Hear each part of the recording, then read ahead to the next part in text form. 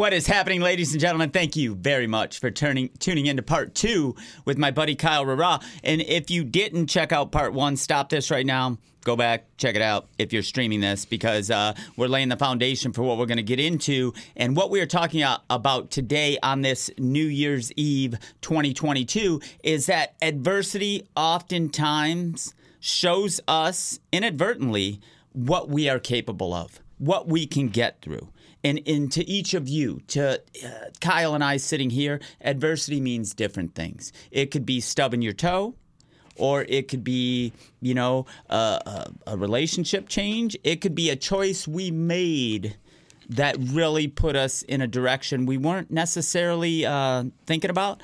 But with Kyle, junior year, high school, he gets in a gnarly car accident, and it ends up really, it brought us closer together. When we first sat down and talked about it the first time you were in studio with me, I had no idea. I had no idea. And that's another thing. People have no idea. They'll look at your life and be like, oh, yeah, parents are supportive. He lived in a good house. He went to school. He did this. Oh, he's got no problems. And you cannot, for lack of a better analogy, judge a book always by its cover. So you're in this gnarly accident. Mm-hmm. You're on pain meds because of injuries you've had, causes your pupils to get big. Rumors start in school. Kyle's a junkie. Kyle's this. Kyle's that. It has an effect on you. So you do what a lot of people do. A lot of us do. We'll pull in like, almost as a security measure to try to protect ourselves. So do you immediately go back to school like the next day following the accident? Surprisingly, yes. So I went back the following day. I went to the hospital after the accident just for check for internal bleeding and kind of see what else is going on. And magically, I had a couple bruises on my chest, a couple cuts. I knew I had a throbbing headache and pain, like I mentioned earlier, from the whiplash. And they gave me meds. They said, you're good. And they sent me home. And I was actually, which is kind of funny, it shows like the type of student I was more bummed about missing the day of school because I had perfect attendance than then like coming back the next day and they're like, well, there goes my streak. It's gone. Like, But I totally resonate with that because when I was going to school, it was like if you missed no days, you didn't have to take your final exam. Exactly. If you missed one day, it was that kind of a thing. So I didn't want to miss any days because I didn't want to take the exam. Right.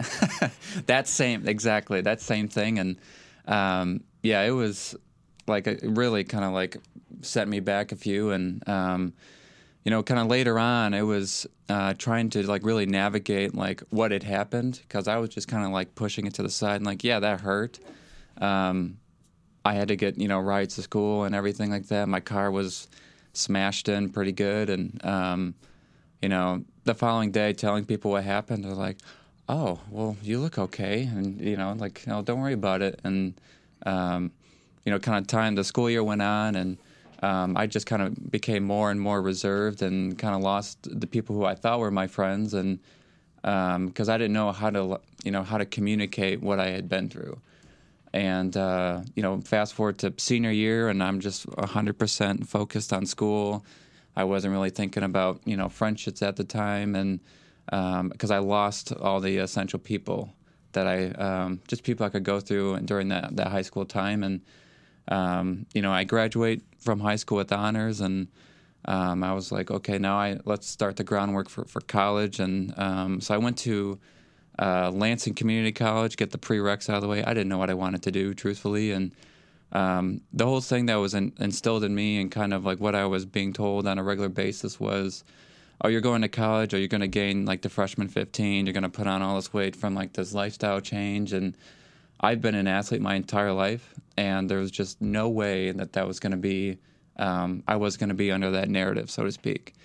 And so much so that I started restricting my eating habits. And, okay, I had breakfast, but I won't have lunch today. I'll have a big dinner later. And it later turned into, I'll just have a slice of toast with peanut butter on it.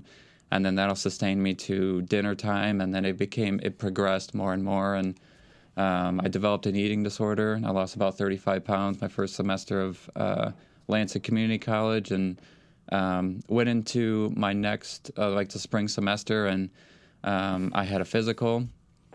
Kind of broke down like what I was experiencing, and doctor's like, yeah, like you shouldn't be in school right now. Like school will be there. You need to focus on your health. Like you're not in good shape mentally or physically to be taking on that. And going back to like I'm a student, like being known as a good student and kind of like being very like regimented, and I wanted to go to school and I wanted to get a degree, and it felt like at the time that this doctor's like, yeah, you're not going to school. Like that's out of the picture, and like that's something you can revisit later. And so I ended up kind of withdrawing from the spring semester, and I ended up going to an outpatient clinic out in Ann Arbor, Michigan at St. Joe's. Made it 4 days, and they kind of like, I was in like a support group where you're kind of talking with other people of similar kind of similar issues that they're experiencing, kind of like a support group setting. And at the time, it was February, like February 15th. And at that time, especially here in Michigan, it snows pretty good, and the roads are icy. And I told my parents, I don't care. I'm not driving. I will, get a Lyft or Uber or whatever it was at the time, and I'll take the Let's bus. Like I didn't care. And one morning, my mom walks into my bedroom. She's like, I have a meeting today. I won't be able to drive you. You're going to have to drive yourself, unfortunately. And so I ended up, got in my car, and I'm like white knuckling the steering wheel all the way. I missed my exit. I was supposed to take like US 23 and like M14. They kind of split. Mm-hmm. I took M14. I was supposed to take US 23 to Getty's Road. And then I just completely like started sweating profusely. Because of the snowfall, there was snow on a stop sign. I didn't see it. And I had an old car without ABS brakes at the time. And I saw it last second and slammed on the brakes and like literally just slid through an intersection. I finally make it to outpatient, and I'm like sweating, and told them I can't do this anymore. And I had a mental breakdown. And then I later went inpatient that same day.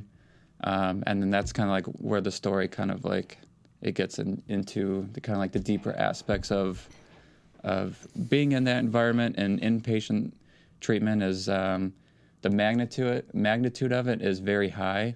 And the stuff that I kind of witnessed in there was, it was a lot to kind of process, to say the least. Was it challenging when you knew you needed help? Because so many of us have a hard time asking for help. Right. Was that challenging for you? That was, at the time, until leading up to that moment and then getting admitted. And it was just like, well, this is as low as it gets. And then later seeing, like, being in a hospital gown, they gave me a little sandwich to eat to try to, like, I had some nurses talking to me, like, trying to get me to calm down. And later, like, I just look down the hallway and I see my parents coming, and they were very, like, it was so refreshing because they were, like, very calm. They're just kind of like, we'll get through this. It wasn't like, just dust it off, get back in there type of thing. They were very understanding, they just showed empathy for the times, and they were, I'm always grateful for that, for sure. Yeah, and I have to say, like, I'm blown away when you said you lost 35 pounds. Because you can't afford to lose 5 pounds. Yeah. And, I mean, you're a pretty lean individual. Yeah. And I can't imagine you, like, skin and bones, But kudos to you for recognizing, I need help that I can't find inside myself. Right. I need a little help here. So you get to inpatient, mm-hmm. and how does that go? And how is that as you go into that? I was... Well, initially, it was kind of seeing, like, when I was admitted, they had a nurse come in, and they kind of read off, like, this questionnaire of, levels of depression, anxiety, kind of like suicidal ideation, things of that, and I scored the worst in all aspects of that. And the gravity of it hit me even harder, like, watching your parents, like, listen to your answers and talking to the nurse, and it was a lot to process. And seeing that and kind of understanding the, like, okay, what are we going to do next? How are we going to do this? And that's where it kind of, like, hit me, like, see them, like, walk down the hall leaving. that's when it was like, I started crying, and then like these nurses were like coming to like calm me down, and the environment was very scary, to say the least, and that was just kind of like what started me to go down a whole host of treatment, kind of getting medication right, and just meeting other people in that facility is. You can get like a sociology degree, I swear, just from like understanding people. Like they're people with, they're dealing with, whatever it is that they're dealing with, but they just look like regular people that you would see just sitting calmly at a coffee shop reading the paper, or, just some guy sitting at a stoplight and just kind of just like, hey, I'm waiting for green here. I'm just ready to get on with life. And that's when it like hit me. Like, it doesn't matter like what your circumstances are. It's like things happen. Our environment can really be, you can be shaped by it, to say the least. And that's definitely what happened to me. Well, and it's such a great point, because regardless of if it's something you have to work on up here, if it's an addiction, whatever your personal hurdle that you're dealing with, those things don't discriminate.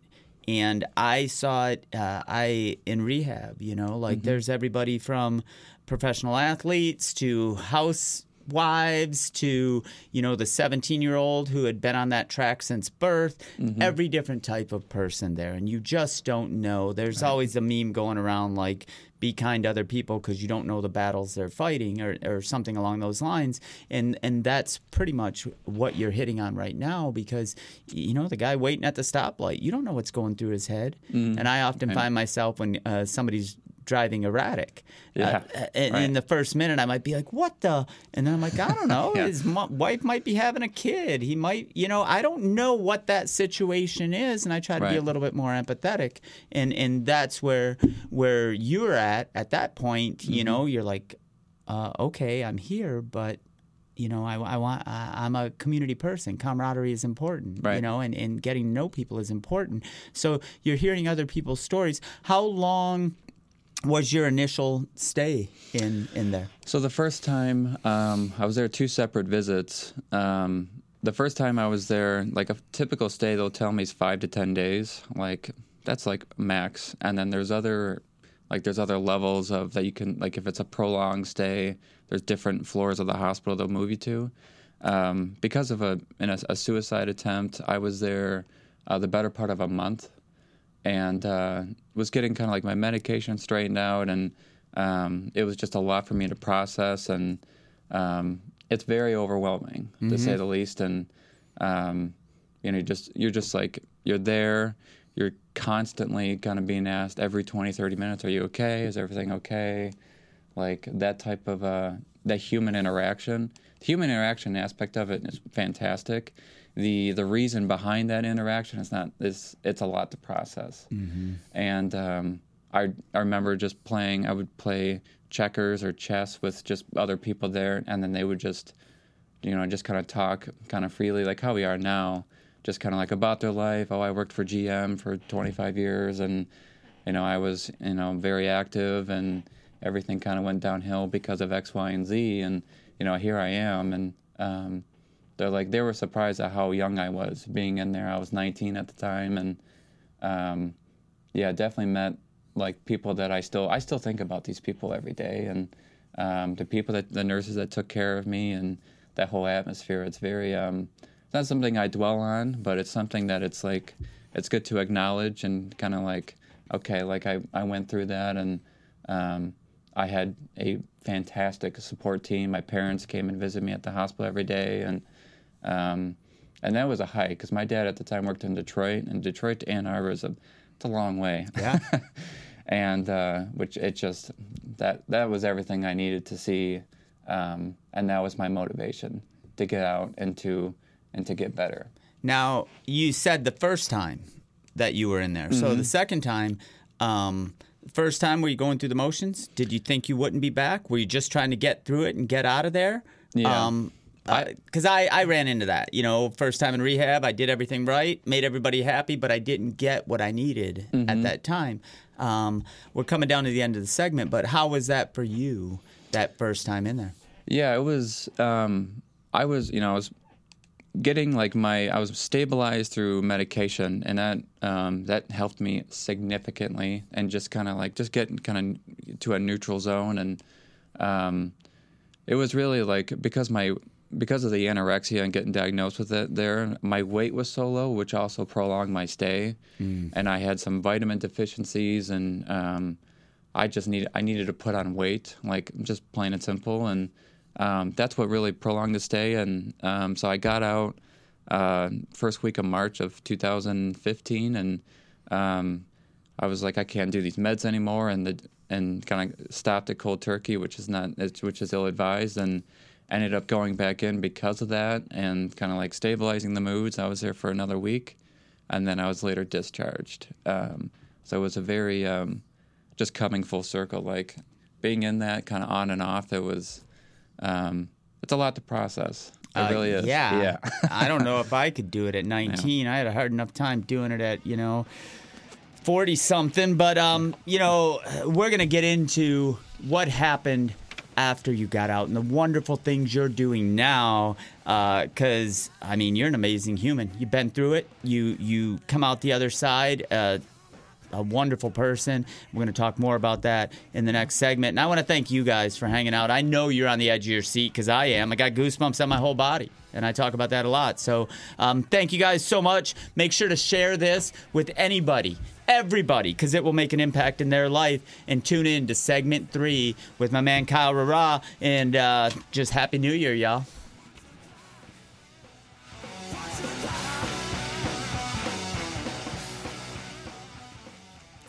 Dude, your story is